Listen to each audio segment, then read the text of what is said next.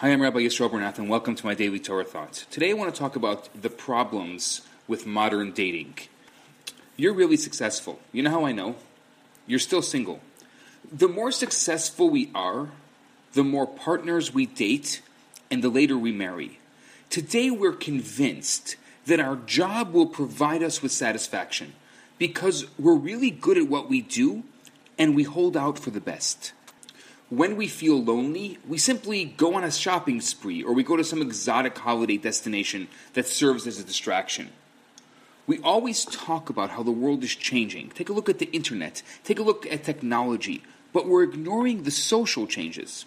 We're a generation of self-sufficient people. We used to rely on people. We used to need others. Today we have our own jobs. We have our own homes, we can afford to go on nice vacations, and buy ourselves new clothes. This independence is incredible in almost every way aside for the way we date. Years ago, people looked for one big thing in a lifelong partner. Today, we look for many little things, because people who are financially independent have greater choices about their lifestyles. They need to make up a laundry list of things that they would need in order to find the relationship that will lead to marriage. People today feel smug about themselves. They rarely look to share their lives. We don't feel any great need to search our own soul for our soulmate. We earn our own money, we own our own cars, we have our own circle of friends, and we have lived in our own, at least some of us have.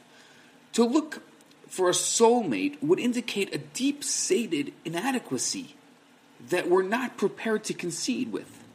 So instead, we look for a partner. The royals, the aristocrats, princes, princesses, they're all looking for partners. Even though we're totally obsessed with the royals, we're not them. If a king wants to marry off a son, he brings the kingdom to the table plus X amount of riches and X amount of noblemen. He is then introduced to the king of France, who is trying to marry off his daughter. So she also brings a kingdom. But does she bring us the same amount of cash? Does she bring the same amount of prestige into the relationship as the prince does? We're amused by the history of royal weddings over thousands of years because we're all about business partnerships and political alliances. And we're never about love and relationships. But I can't tell you how many people think this way today as well. I have known hundreds of people who are university educated with good jobs, who go through a laundry list when it comes to managing their romantic lives. They wonder whether or not the person they are dating matches their own contribution to the relationship, or whether they're being cheated into a 50-50 partnership when the other person can only give 30%. They describe this as being cheated. Really? This logic isn't flawed, actually. It's how aristocrats thought since the beginning of time. But aristocrats can never truly be happy in love. The best they can hope for is a harmonious relationship. Those who wish to find their soulmate in their relationships are completely a different breed. That's us. We have to take our dating completely different. We don't begin with what we have. We begin with what we lack. We look at ourselves and we see a person who is vulnerable, whose life on a dime can turn from great joy to possible tragedy, heaven forbid. We think about this and we feel lonely. We don't have complete faith in our own ability.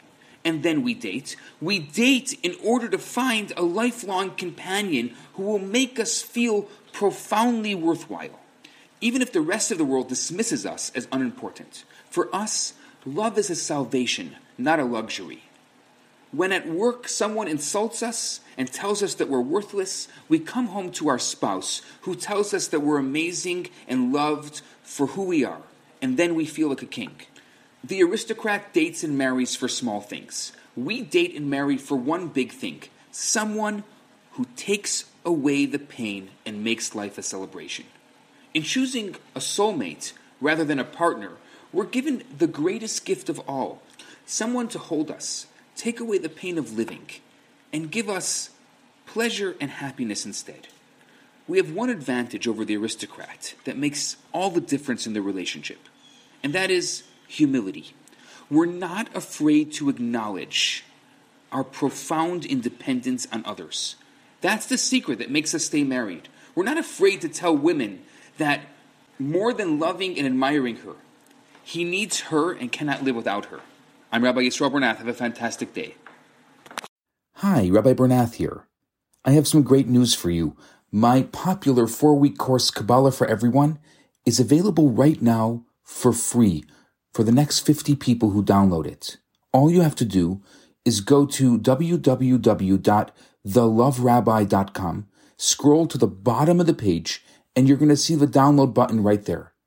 In this course, I talk about the Kabbalistic secrets to relationships, to wealth, to happiness, and balance. This special offer has been dedicated in loving memory of Ellie Dorfman. I look forward to hearing from you and hope you enjoy the course. Now on to today's episode.